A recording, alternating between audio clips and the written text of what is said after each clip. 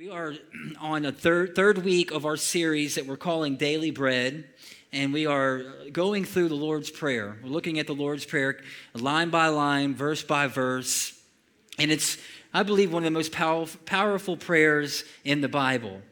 And of all the things that the disciples could have asked Jesus to teach them, prayer was at the top of the list. And all these men, the disciples, knew how to pray, but they really wanted to pray with power. They wanted to pray because when Jesus prayed, things happened, right? When Jesus prayed, the storms ceased. When Jesus prayed, the blind received their sight. There were dead people coming out of the graves. I mean, Jesus prayed and things changed. And that's what the disciples wanted for their life. And so when they asked Jesus how to pray, he gives them this short little prayer called the Lord's Prayer, or if you were raised Catholic, it's called the Our Father. I was raised Catholic. We said this prayer every week at Mass in unison. And it's a powerful prayer, 66 words. You can say it in 30 seconds. Apparently 500 million people have memorized this prayer in the world that are alive right now. It's a very powerful prayer. But as we've journeyed through it, I think what we're seeing is the power is not so much in the saying of the prayer, but the praying of the prayer. That it's more than 66 words. It's 66 words that outline a pattern of how when we come to God and because prayer is just a conversation, what do we talk about? And so week one, we looked at right out of the gate how to address God, that God, Jesus teaches us to pray to God as our Father. You know, and so that opens up a whole new world of relationship to us, that this is a very relational thing, that God is not this distant God that's just waiting on us to mess up, but he's a good Father. And then, last week we talked about, which is really the first request of the prayer, is that God would be glorified in the world and that he would reveal himself to us. And so today I want to look at really the second line. I'm going to start at the beginning. Matthew 6, verse 9. This then is how you should pray. Our Father in heaven, hallowed be your name. And this is our text this morning. Your kingdom come, your will be done on earth as it is in heaven. Your kingdom come, your will be done on earth as it is in heaven. And so before Jesus teaches us to pray for daily bread, for our needs, for the needs of our family and our community, that's next week, and we're going to get there. But before we're to do that, he's saying this is to me the focus of this prayer. This is the heart of it. We're praying for the kingdom of God to come on the earth as it's already been established in heaven. Now, what does that even mean? That was a brand new concept 2,000 years ago when Jesus began his public ministry. We know he lived to about 33, and for 30 years, we don't know much of what he was doing. We only have a few verses from his childhood days where his mother and father kind of lost him at the temple, and they go back to find him, and he's teaching in the temple. They're like, who is this kid? And then there's like decades of silence. And then his public ministry began when he was baptized in the River Jordan by John the Baptist. And I want you to see this. There's a common denominator here. John the Baptist, the pre-runner of Jesus and his coming, he had one sermon.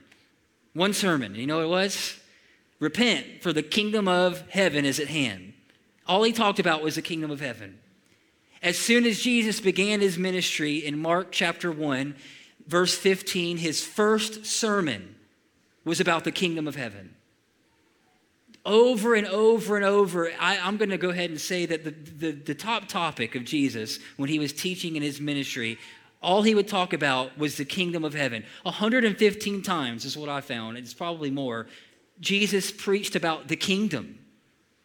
Now this was brand new. And the other part about it was everyone was thinking that he was going to establish some kind of rule or order on the earth. And so they're looking, when we think of kingdom, we think of kings and castles and parades and military and currency, a kingdom, right? That's what upholds a kingdom. But Jesus began to unravel this mystery of this kingdom that he was from and that he came to establish that was completely opposite of the kingdoms of this world. I couldn't fit this in your handout, but Matthew 13, Jesus gives 7 parables and they begin with the kingdom of heaven is like. Seven parables. The kingdom of God, and those go hand in hand. I think they're just interchangeable. The kingdom of God and the kingdom of heaven. Seven times in one chapter, Matthew 13. He talks about the kingdom of heaven as like good soil. And you probably know the parable of the sower that went out, and there was good soil, rocky soil. Birds came and got the seed. So he talks about the kingdom of heaven as like good seed. The kingdom of heaven is like a mustard seed, he says, that it's the smallest seed in the world, but it produces the largest tree. He says the kingdom of heaven is like yeast, and it gets in the bread, and it causes the bread to rise. He says the kingdom of heaven is like a treasure hidden in a field that a man found, and he went and sold everything that he had to buy that field. He says the kingdom of heaven is like a merchant looking for fine pearls, and he went into this one shop, and he found this pearl, and he sold all that he had to get this pearl. He says the kingdom of heaven is like a fisherman who goes out with his net, and he throws his net, and he gets good fish, and he gets bad fish. And so Matthew 13, 7 different parables, and the disciples are like, man, why are you talking in parables? We don't understand what you're saying. Can you explain this to us? And so on a side conversation that we have in Matthew 13, Jesus explains the parable to his disciples that we have access to now. And the best that I can tell, these 7 parables have one thing in common with this kingdom. And Jesus talked about it a lot. That there's this kingdom of heaven that's largely unseen, that he came to bring and to establish. And then there's this kingdom of the world that is really easy to see. And he refers to it as the kingdom of darkness, or the kingdom of this world. And it's almost like when he takes his disciples to the side and he explains to them, it's like one parable was wheat and tares, that the kingdom of heaven is this wheat that's growing. And then the enemy came in the middle of the night and sowed tares or weeds in the field, and then it began to grow alongside it. Or the fisherman that cast his net, and he got good fish and he got bad fish. And we see this separation all throughout the New Testament. The kingdom of darkness and the kingdom of light. The kingdom of good and the kingdom of evil. And I think what Jesus was trying to show us is that there are 2 kingdoms that are building right now on the planet, that we were born into the midst of a war between the 2, whether you liked it or not. Congratulations. And they were here before we came, and they'll be here when we leave. And the kingdom of the world, or the kingdom of darkness, seems to get all the news. If you want to know what's going on in the kingdom of the world, turn on Fox News or CNN, and you can get hours and hours and hours of pain and suffering and disease and pestilence and wars and rumors of wars and earthquakes and hurricanes, right? You can get all that. And it's easy to focus on that and seem like, man, we're losing. And everybody was waiting on Jesus to establish his kingdom and fix all the wrongs in the world, and he didn't do that. He said, no, they're both building to a climax. They're both building. But my kingdom, Jesus said, is not of this world, and it's hard to see it with your natural eyes. There's 2 narratives at work in our world. There's this establishing of a world system that's coming, and I'm not going to go there. We went through the book of Revelation last year for like 11 weeks, and we talked all about that kingdom that's coming. And there's this, the Bible talks about this great war and the battle of Armageddon. These 2 kingdoms are going to come to a head at some point. And they're both building, and they're both heading somewhere.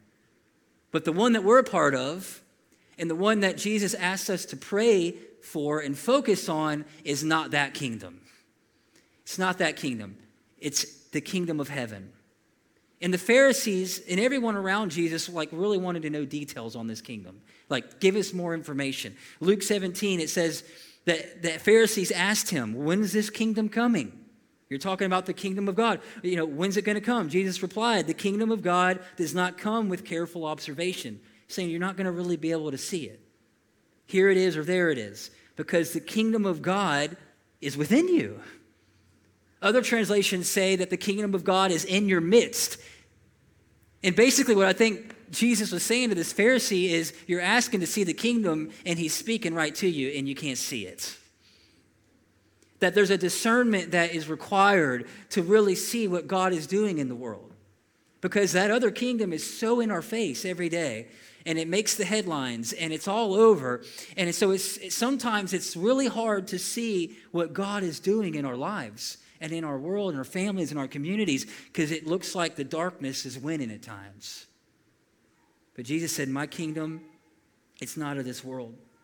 And so he teaches us to pray right in the heart of the Lord's Prayer for the kingdom of heaven to come. Your kingdom come, your will be done on earth as it is in heaven. And so why is he asking us to pray for the kingdom to come if it's already here? Multiple times, even when he's addressing the Pharisees and they're looking for a sign and they want to know where the kingdom is, he says it's here. Well, they want to see it. Well, you can't see it. And then in this prayer, he says, pray for the kingdom to come. But then in other places in the New Testament, he says the kingdom is already here. And so which one is it? And I'm not a Greek scholar, so I had to look this up. But that word C-O-M-E, come, it has multiple tenses. When Jesus says, your kingdom come, it's past and present and future. And so when he's saying, pray for the kingdom of God to come, he's saying both the kingdom of heaven is here and it's arriving. And I don't know how that works. You know what I'm saying? Like, I really don't know. I wish I could explain that in better detail. The best that I feel like I could explain it is it's like a hurricane, all right? We're right in the middle of it. A hurricane. We got a low pressure system in the Gulf right now. It's not here, but it's arriving. There's a hurricane for the first time, I think, in history, heading up the West Coast right now, heading towards like San Diego. Hurricane, is it Hillary? And so it's not there, but it's arriving. And the thing about the kingdom and hurricanes is it may not be there, but you can feel the effects of it before it gets there. And so surfers are lining up right now in Southern California, okay? Because they want to ride the waves. And when Jesus says, pray for the kingdom, he's saying both. It's already here, and the people that have eyes to see it, but it's also coming. And it's coming in a way that I think the world has no clue how great and how awesome it's going to be. It's here and it's arriving. Your kingdom come, your will be done. It's both present and future. The kingdom of God. And so the kingdom of God and the kingdom of heaven, you know, that term is used both. And it's almost like interchangeable. And I really didn't know why. What does that mean? And when he says to pray for the kingdom, your will be done, right? Your kingdom come. The explanation he gives for it is heaven, on earth as it is in heaven. Almost saying that there's an established will that's already present. There's an established order that God is rolling out in our lives and in our world. And it's also here. I'm confusing myself just talking about it. But what makes heaven heaven? Is it the streets of gold? We read about streets of gold. We read about there's pearls, gates made of one solid pearl in heaven. We read that it's a place where no tears will be shed. Pain is gone. Sin is gone. There's no graveyards in heaven. There's no dying. There's no death. There's no sickness. What makes heaven heaven? Is it the angels? Is it the cherubim? Is it the throne of God and this crystal river that flows from the throne according to Revelation? What makes heaven heaven? If you take out the streets of gold, is it still heaven?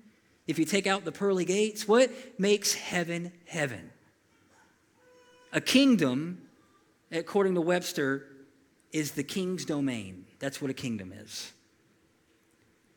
And I think when Jesus says that the kingdom of heaven is at hand, or the kingdom of God is here and coming, the best way that I could make it make sense in my mind is that wherever you have Jesus as king, you have the kingdom. That's what makes heaven heaven. It's not the pearly gates. It's not the streets of gold. You could have all that stuff, but if you remove the king, it's a nice city. And when Jesus asked us to pray in our own personal life, your kingdom come, what he's saying is wherever Jesus is Lord in my life, I'm going to see the kingdom in my life. And wherever I'm trying to be in the driver's seat or the seat of authority in my life or someone else's, I'm going to have some problems. And when we pray, your kingdom come, what we're praying is, Lord, I want your established will for my life. That's what I want to walk in.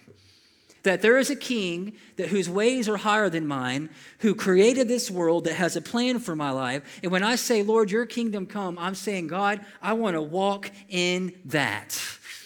I want to walk in your kingdom. I want to walk in what you have for me, and I don't want anything else.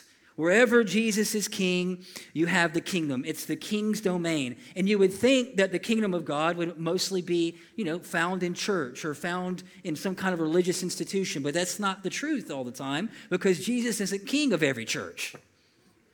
And he's not king of every religious institution. But where Jesus is king, where that's how someone's making decisions, you will find the kingdom of God. And he prays for it to come, not to the church, but on earth. The cosmos is what that word means. Like pray for the kingdom of God to come into my home, my business, my community. Like I'm praying for God's rule and reign in the community that I live in and work in. That's what I want. That's the focus of the Lord's Prayer. He says, I know you have needs. I know you have things that you're worried about right now. I know there's some stuff in your life that you're really worried about, and you brought it in here with you this morning. But Jesus teaches us before we get to those things, and they are important, we have to check ourselves and say, am I willing to walk in the king's domain for my life, whatever it may be? Is that what I really want? Or is prayer a way for me to try to change the king's mind? Or bend my world and bend my reality into something that I feel like I should have or that I need? Your kingdom come.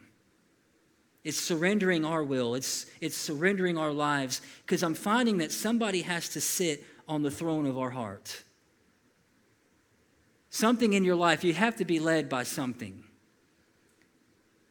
And when we pray, your kingdom come, what we're saying is, Lord, I want your leadership in my life. I want you to have the final say. I want to go where you tell me to go. I want to do what you tell me to do. And I think the opposite of prayer, Jesus talks a lot about prayer and worry at the same time, because I think the opposite of prayer is just trying to figure everything out on your own. Trying to control things that you can't control. What's anxiety? Trying to control things you can't control. Trying to control people you can't control. Trying to control kids you can't control. Come on, somebody, right?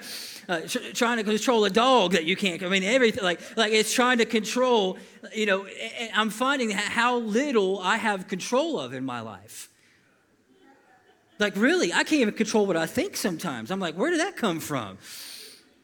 That's anxiety. That's worry. That's trying to be the king of your own life. And work things out in your own strength and in your own wisdom, and you can only get so far in life that way. And not only that, you're just tired and stressed all the time. The weight of the world was not meant to be carried by the human frame. You can't do it. And when we pray, your kingdom come, what we're doing is we're transferring that anxiety and the burden of just living over to the king. Now, I know anxiety is a real thing, and I know worry is a real thing, and I'm not saying that it's that simple. Some people need help with anxiety, and there's other ways, and there's doctors who are trained in that to help people with anxiety.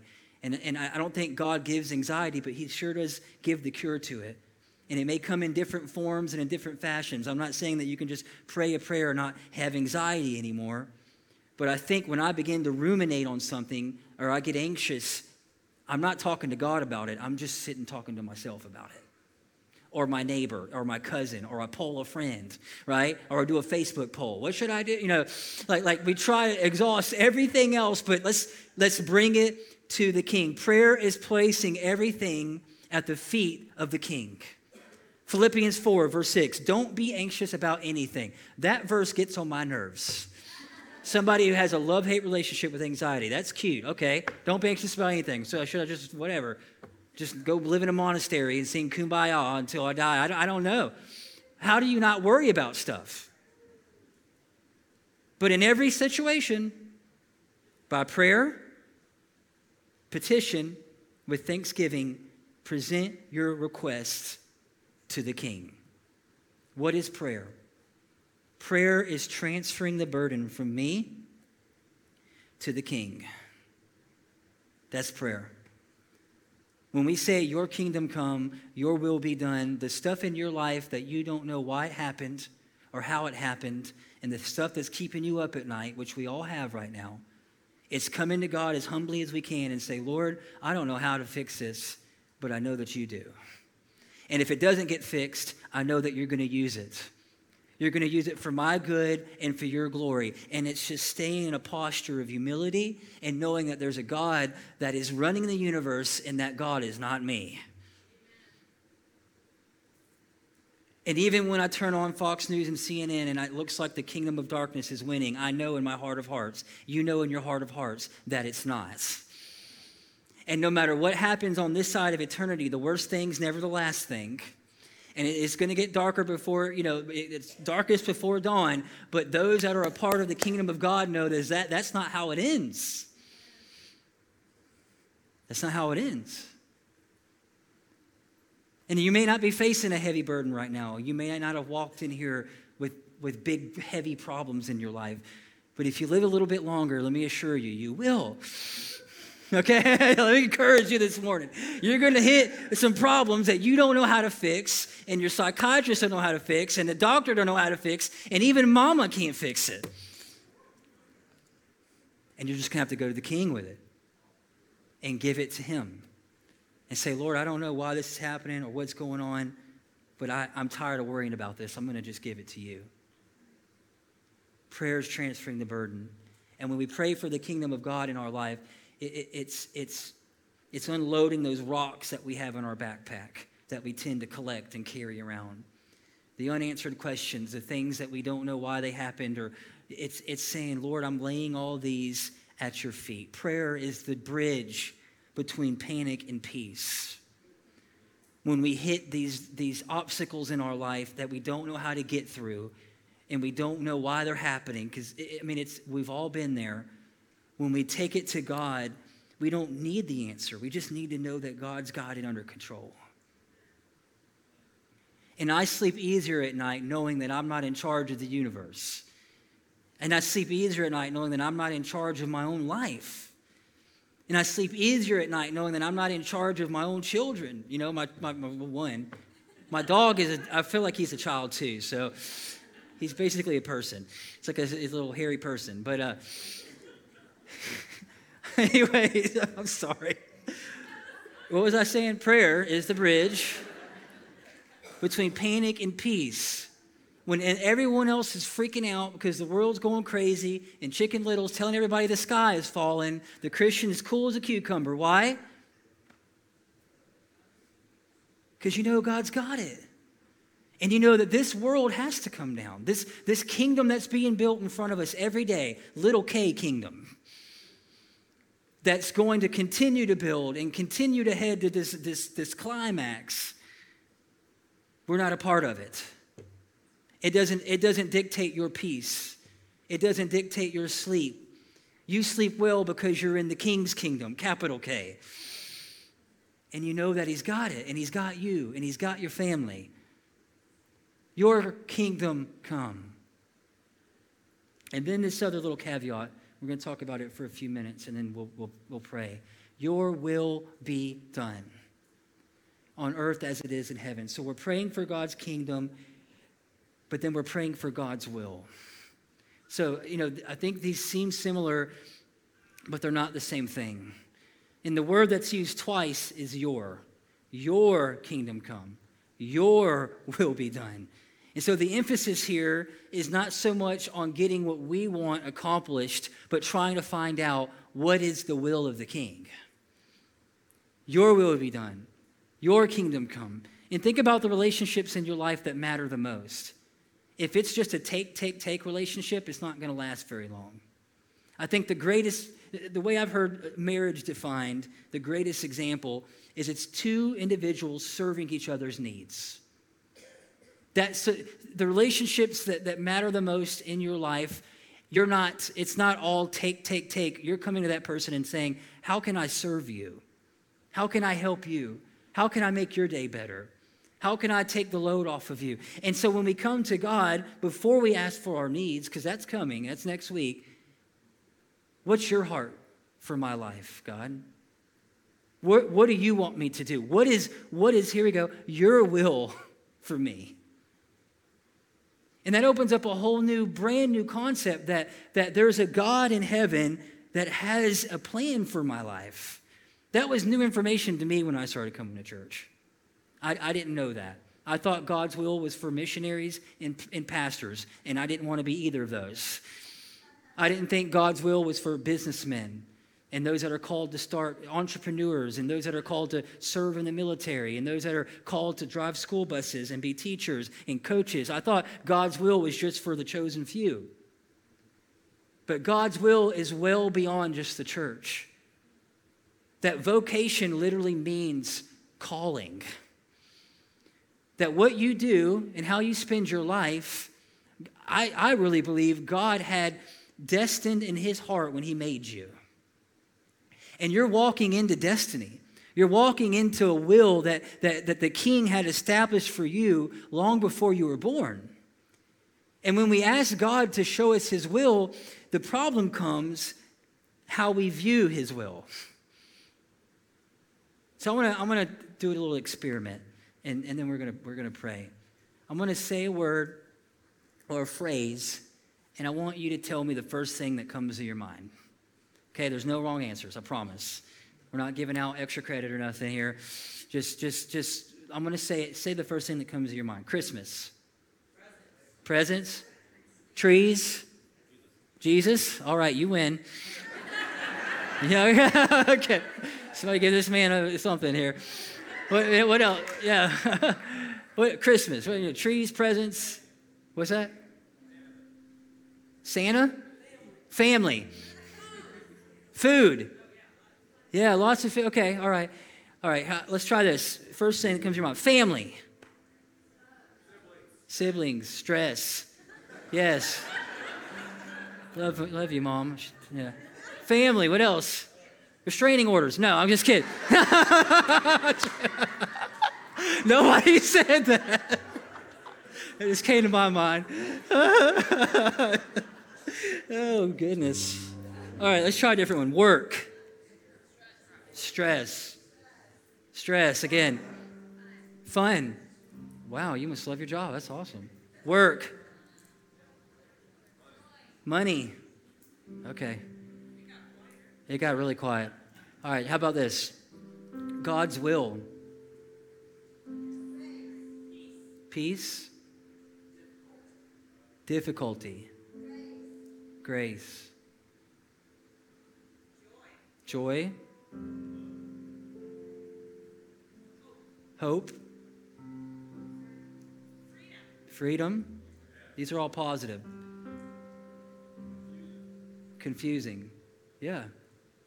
Most of the time when I hear that word God's will, it's at a funeral. Must have been God's will. Or at the hospital. This just must be God's will.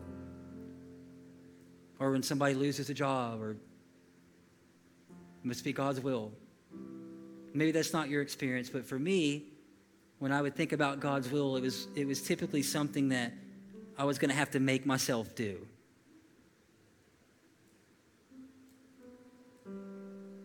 And so why would we pray for something? Now, a lot of you are clearly well beyond where I was. And you look at God's will as something good, but I didn't. And usually when I heard that term or used that term, it wasn't good circumstances. But I want to read this verse to you, Romans 12, last verse, verse 2. Paul's encouraged us. He says, don't conform to the ways or the pattern of this world, the kingdom of darkness. Don't act like them. Don't act like the world. Don't lose your mind over little stuff. Don't fight over, he's like, don't conform to the pattern of this world. He says, but be transformed. That's like go through a metamorphosis by the renewing of your mind. That's a caterpillar becoming a butterfly. It's basically that word means metamorphosis. How do we do that? He says, if you change your thinking, it says stinking thinking. I had some stinking thinking when it came to God's will. He says, when you do that, then you'll be able to test and approve God's will, which is, he describes it with 3 terms. His good, somebody say good. Pleasing, somebody say pleasing. And perfect will. Why would I pray for God's will in my life if I thought it was going to take me somewhere I didn't want to go, with people I don't want to be with, doing something I don't want to do? I just think that's a lie of the enemy. I think when we come to God and we ask for his will, it's good. It's better than anything you could imagine. I don't think as humans we know what's going to make us happy. I wish I knew. I just want to do what's going to make me happy. Well, I don't even know what that is. But your Creator does. And he has this good, pleasing, and perfect will that when you walk in it, is there going to be some bad days? Yeah, there's going to be some bad days. Is there going to be some times where it feels like there's nothing good, pleasing, and perfect about it? I'm sure there is. But it's the best way that you can spend your life. Mark Twain said it this way. There's the two greatest days of your life is the day that you were born and the day that you figure out why. And to the best of my knowledge, there's only one person that can tell you that. And that's the King. That's the one that created you. I want you just to bow your head for a moment. And Lord, that's what we want today. We want to be a part of your kingdom. We want your will, your good, pleasing, and perfect will in our lives. And maybe you're in here this morning and your life, there hasn't been much good. There hasn't been much pleasure. And it seems like it's a mistake. That perfect means lacking nothing. And that's okay. But I believe we have an invitation this morning to come to the King and to ask, Lord, I want you to align my will with yours. I just want what you want me to have. I want to go where you want me to go. I want to link up with the people that you want me to link up with. If it's not in your will, I don't want it. If it's not in your will, no matter how good it seems, no matter how great the opportunity could be, if it's not in your will, I don't want it in my life. And so this morning, Lord, we pray your will be done in our lives individually. Protect us from other wills. Protect us from other kingdoms and other things that may try to distract us. Lord, we want one thing. We want to walk in your will for our lives. We want to see your kingdom come to earth as it is in heaven, Lord. We want to see you do great and mighty things. And so, Lord, I pray for every person in this room, and maybe your experience hasn't been good to this point. How do we become a citizen of the kingdom of heaven? Jesus tells us to repent, to turn from whatever direction we were going, and to turn towards him and to trust him. Trust the King. It's that simple. How do I become a citizen of the kingdom of heaven? I turn from the direction I was going. I get out of the driver's seat of my life, and I say, Lord, wherever we're going, I'm here for the ride. I'm in the co-chair. I'm over here in the passenger seat. Take me where you want to take me. Lead me where you want to lead me. I want your will. And so if you've never done that, you should do that right now. Maybe you've gone to church for a long time and you might have memorized some scripture. You may know the Lord's Prayer. But the way that we become a citizen of the kingdom of heaven is we put our trust in the King. And we say, I want what you want for my life. I want your will and your will alone. I'm not going to worry about another thing. I'm not going to worry another moment. I just really want to do what you've called me to do, and I want to hear, well done, good and faithful servant one day. That's my heart's desire. And so, Lord, we come before you today and ask that you would lead us and guide us. If we're confused this morning, give us clarity. If we're hurting this morning, bring healing. And Lord, help us to trust your will, not to fear it, but to trust it. And we just thank you so much. It's in Jesus' name we pray. And everybody said amen.